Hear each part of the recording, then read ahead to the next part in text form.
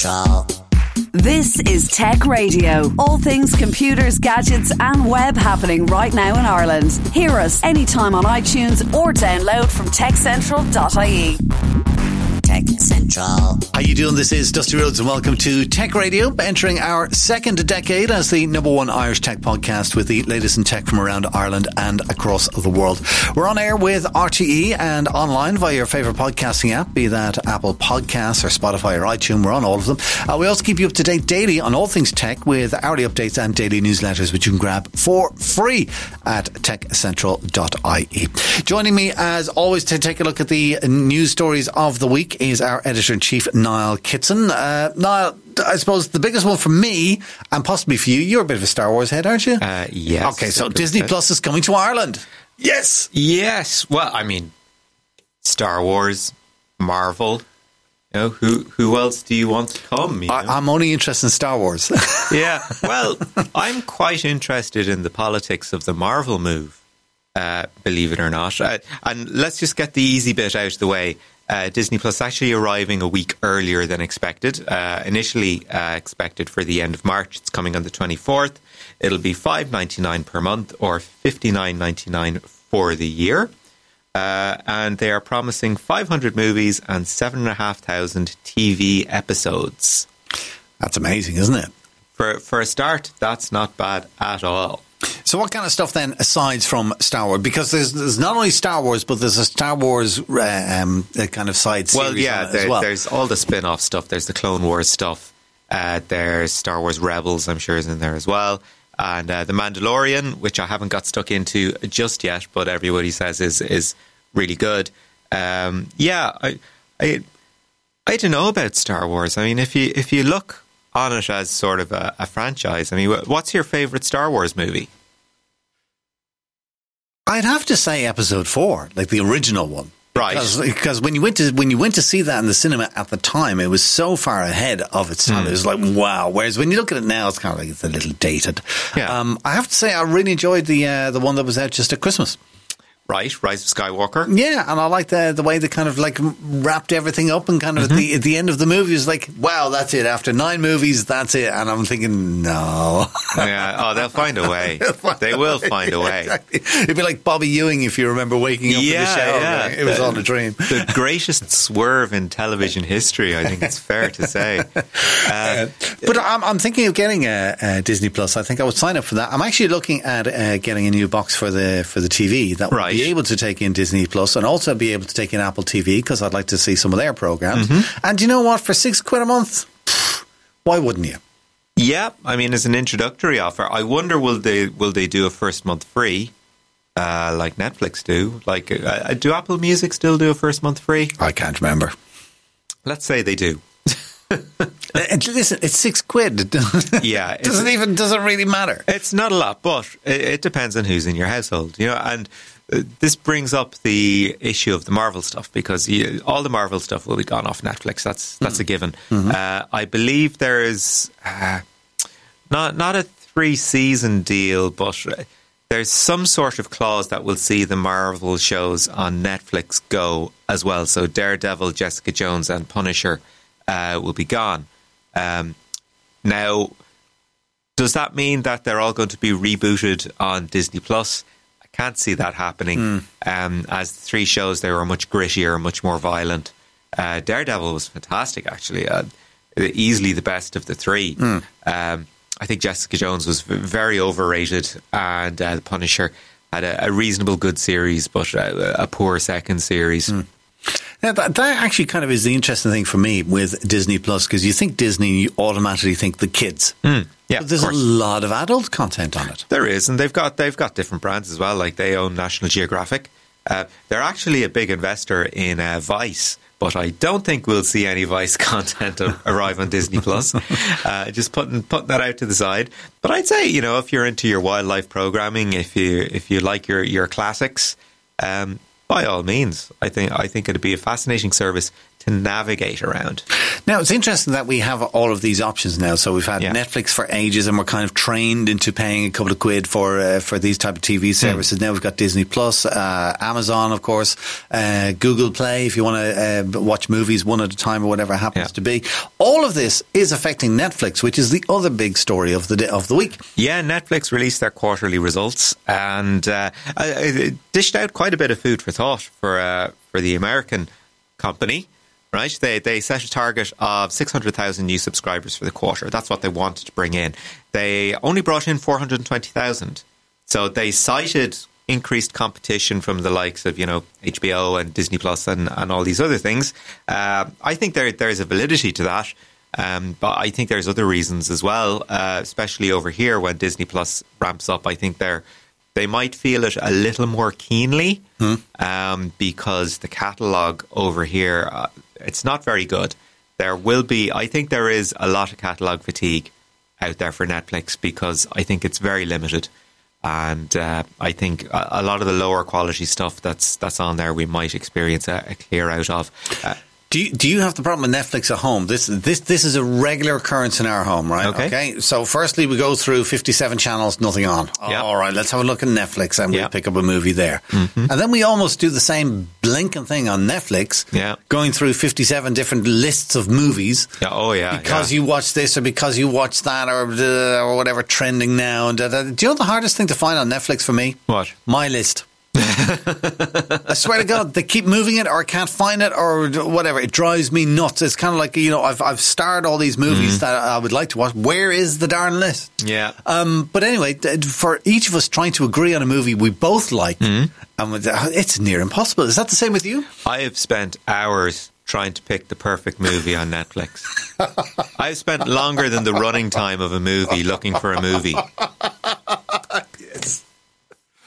So it's frustrating. That's the Netflix conundrum, It's frustrating. It's kind of like if you think about, if you were to go back to the 50s, and you were to tell somebody you will have, a window-sized display in your living room that will show you anything you want. Yep. Just like the cinema, on demand, whenever, all right? And then you will have an endless choice, and then you will spend 3 hours trying to find something. It's a ridiculous question. We are overburdened with choice. Like a movie app that I subscribe to that I've talked about a few times is Mubi, and they give you 30 good movies at a time. That's it. They take away a movie a day, they add a movie a day. It's 30 movies. Well, I'm the same with DAB, as you know, I'm involved in that. And that's one of the things I like about digital. Like on FM, you've kind of got, you've got a choice of, say, you've got 20 radio stations, all right? If we were that lucky. If you upgrade to a DAB setup in the UK, you might have 50 or 60 stations. And kind of, that's okay, I can handle that, all right? But then you get into a Wi-Fi radio, and it's like suddenly it's 20,000 radio stations. Yeah. Forget it. I'm not even going there. So I get what you're talking about. It's kind of like you want that kind of curated choice. And I think it happens a lot on Spotify as well. People like certain playlists because it'll just play the type of music that they like. Yeah, I realised that I wasn't Spotifying properly. I was just putting in bands that I already owned that I quite liked when I actually should have been, what am I interested in learning about? Discovering new music. Discovering new music as opposed to, indulging in the member berries and just putting in things from my youth that I enjoyed back in the day, So listen, very quickly, Netflix. So they didn't hit their targets. I always think that's a weird one in the sales world because somebody kind of goes, all right, well we should be able to hit that, and then if you don't, it's kind of like it's seen as a disaster. Yeah. Well, here's the good news. Here's the good news for Netflix. Go on. Internationally, they actually got 8.33 million. New subscribers when they expected to get 7. So anything that they got that fell short in the States was smashed internationally. So now they've got to look at the audiences and go, actually, maybe we should be catering less to the US where we have a fairly crowded marketplace and be looking more towards what's popular in Europe because this is more uncharted territory and there's less competition for us. Possibly. So are they going to be continuing to make big investment in shows and movies and stuff? Oh, they say that they're going to be spending $17 billion on content in 2020 alone. Now, you kind of think that, Like, that's insane. And the one thing I will give Netflix kudos for over the last year, 2 years or whatever, is that some, not all, some of those Netflix movies are actually quite good. I made a little list, actually, of Netflix movies that I've quite enjoyed. Go on. And so some of these, I think, are films that wouldn't have come to the cinema otherwise. Top of the list is Siege of Jadotville, which is about when the Irish UN peacekeepers got ambushed. And that's a great little movie with Jamie Dornan in it. Marriage Story we know about. Mudbound was, I think it's a Dust Bowl film about two families in the south. Big rows over whether it should be eligible for the Oscars at the time because it was a streaming service as opposed to a cinema release. Oh, yeah. And this that's why Netflix put The Irishman into cinemas. Exactly. And Marriage Story as well. Just get a limited edition run. Just get it in the cinemas, and then, everybody will watch it online. And that's happening with the latest Adam Sandler film, Uncut Gems, which apparently is fantastic. It's not a comedy.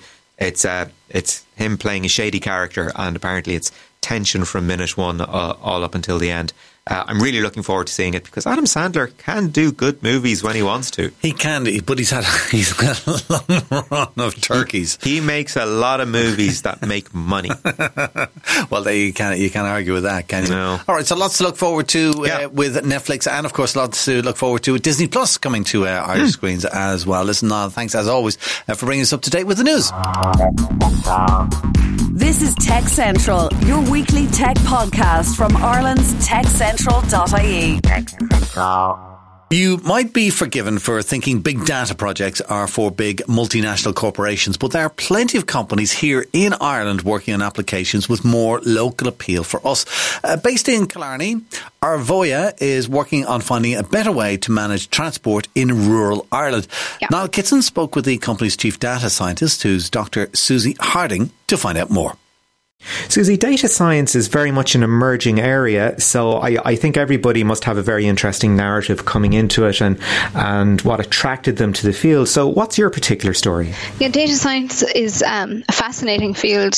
It's actually reasonably new as well. Even though the concepts were there for quite a while. For myself, when I was in school, I loved maths and that kind of thing, and I wasn't really sure where to take that, and one of my teachers suggested looking at mathematical sciences. So that's the kind of undergraduate degree I did in UL, just because I really enjoyed maths, and it was there that I got a real interest in statistics and specifically real world applications. It's great to be able to see maths in the real world. It's not always possible. So after I did my degree, I kind of had a big interest in the statistics side of things. So I ended up moving on and doing a PhD. And then I did that in bioinformatics, which is statistics and medicine. So there, what I did is I tried to work with scientists to predict whether someone would have prostate cancer or not. And it's really interesting because what you can actually do is if you take, a blood test, some of the markers that they can measure in blood, based on the specific combination of them, you can actually predict, whether someone will have cancer or not, or how aggressive it'll be. But the key is, the combination of those markers. So essentially it's like a big formula. So it's predictive modeling is what it's called. So I spent 4 years doing that, and essentially that's where I had a real love for predicting anything, predicting the future. And after I completed my PhD, I ended up moving to industry then. So I joined the online gaming companies. So the first company I joined was PokerStars. So they're a massive company. They had 82 million users worldwide. And that's where I really got a love for business and data science, and specifically how to take someone's experience with the product or service online and really improve it. So to make it as personalized as possible. So I've worked for a few years on that kind of thing, and at the moment, we use that then to be able to give people what they want quicker and easier, so that you don't have to spend hours and hours scrolling through websites trying to figure out what's the right thing for you. So over the years, that's kind of my trip through data science. It is really one of the quirks of data science that you're using such large data sets to develop insights about the individual and how you are able to extract that kind of knowledge to develop personalised models of things, even though you're dealing with very large populations. Absolutely. Recently, data was named as the most expensive commodity in the world over oil. Actually, we're kind of getting to the point now where we maybe even have too much data. So we collect data on everything. And there's two problems with that. First of all, we have to store it somewhere and it's expensive. And second of all, when there's too much data, you miss the really valuable stuff. And that's a challenge for data science. So sometimes you need to take a step back and think less is more. So one of the jobs of a data scientist is to spend a lot of time munging data, pulling out, the really interesting things. But when it works right, it can be massive. So everyone's familiar with Netflix. The more you use Netflix, the better it gets. So even though they have huge amounts of data on not just you, everyone, they make the most of that. So they learn what you like, but they also learn what people similar to you like. And that's exactly what we do as well. So, again, another quirk of data science, I feel, is that when you're talking about there being too much data out there, do you find that there are a lot of projects you've been a part of where you've sat down or products where people have sat down and they've said, okay, we've all this information, and somebody will say, okay, go tell us something, and you might go, what? Absolutely. There's so much here. I mean, we could find a particular project over here and work on it. We might discover something else. Yeah, it's quite tempting actually sometimes to think, this is the data I have, what can I tell? And at Arvoia, we've tried to stop working that way. So we've taken a new look at it, and instead we try and start with the problem, or what is it I want to solve, or what exactly I want to do. Then we look and see, do we have the data to solve that? And if we don't, how we can capture it.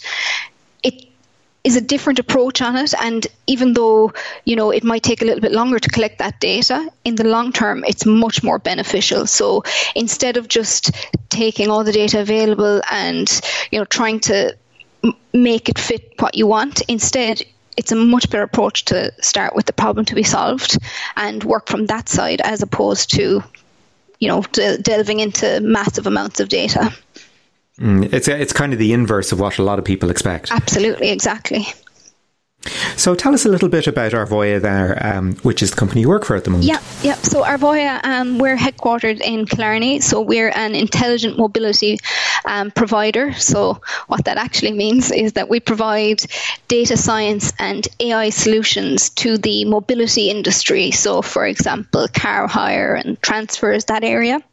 So how it works is essentially our clients might be, for example, car hire company. So their sites are quite generic, and usually when you go to rent a car, it's not exactly an enjoyable process. And a lot of the reason for that is because there's so many cars available, and it's really difficult to figure out which is the right one for you, and then also how trustworthy it is, and what will happen when you arrive to the desk. So what we do is we work with our clients, the car hire companies, and we try and take the customer's experience online and improve it significantly. So, for example, when it comes to trying to pick the right car for you, so instead of just showing you the cheapest car and ordering cars from the cheapest to most expensive, we review this and we look at your needs and what you've done in the past, how you visited in the past, and if you haven't been on the site in the past, then we'll look for people similar to you. So for example, if you've got your family with you, there's no point showing you the mini car. What we do is we learn and we figure out which car is the best for you, and then we show you that car first, the bigger car. And it actually works really well. So we found that by doing that, when we compare it to traditional price-ordered cars, we've reduced the time people are on the site looking for the car significantly. So it's down from the average is 45 minutes from start to finish if it's just your traditional price ordered cars.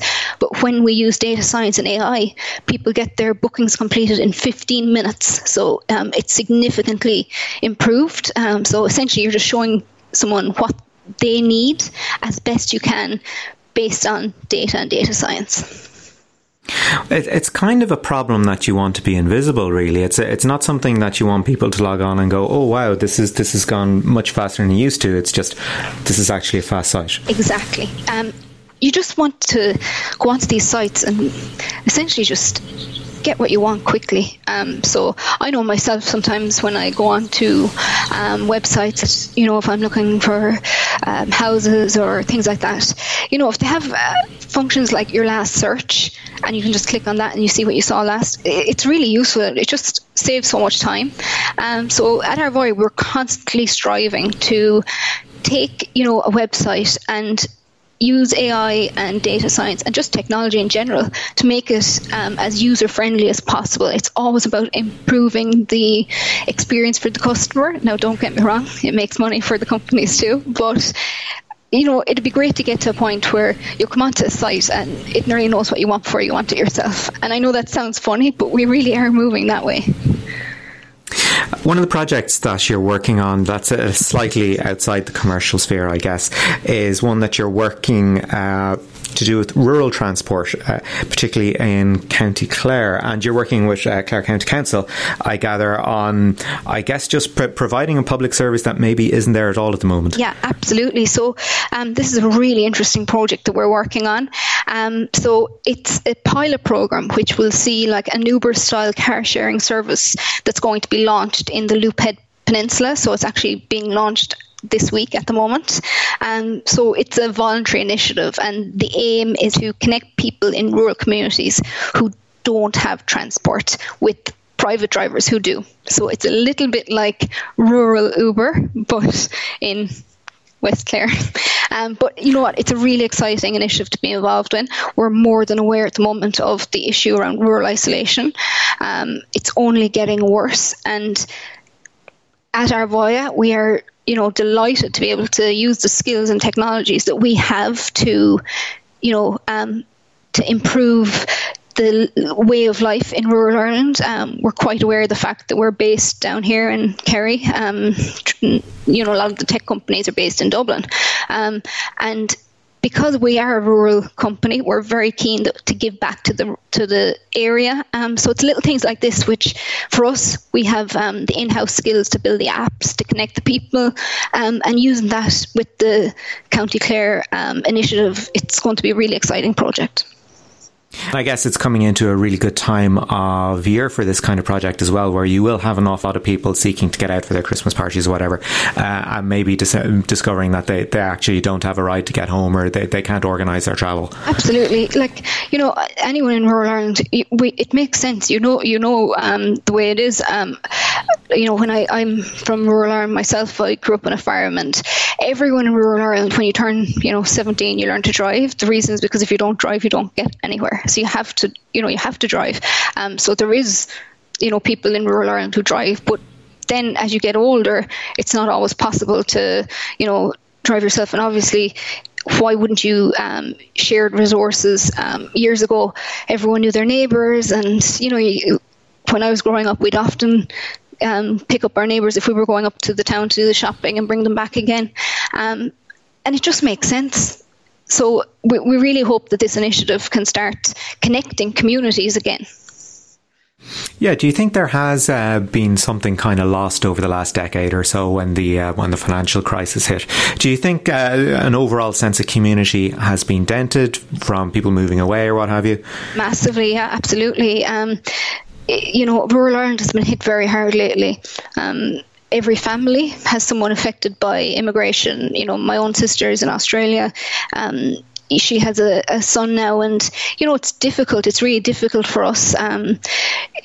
Every village has a lot of people like that. Another thing is, we're all living longer, which is great. My own grandmother is 99 and she's nearly 100, and she still lives on her own, which is absolutely fantastic. And, she's great help from her daughter and her family. But, she is on her own, and obviously she can't drive. And it's sad to see people like that, who's such a wealth of knowledge. She's worked all her life, and nobody passes the door from one week to the other.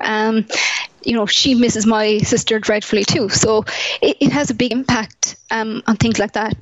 Every time my sister leaves, there's that awkward, horrible moment where, you just don't know what the future will hold. And I think I speak for anyone living in rural Ireland that it's been very tough the last few years with the recession, but thankfully it's really starting to pick up again. Like, if you take my own example, I'm honoured to be able to work in rural Ireland. For years I worked in Dublin and Cork, and now I have the pleasure of working down here in Kerry. The views are absolutely beautiful. I get to be around my family, so it's the best of both worlds. Do you think people will start adopting and enjoying services driven by data science in the same way that people just accept services like Skype now, that there isn't that barrier of uptake that there would have been with older people in the past? They just see the use of it and they go, oh, yep, that's fine. Do you think there will be that element of data literacy amongst older people that they will be like, oh, yes, okay, that's fine. I'm on board with a rural Uber, this sort of thing, because I understand how it works and I see the benefits. Therefore, I'm quite happy to sign up for it.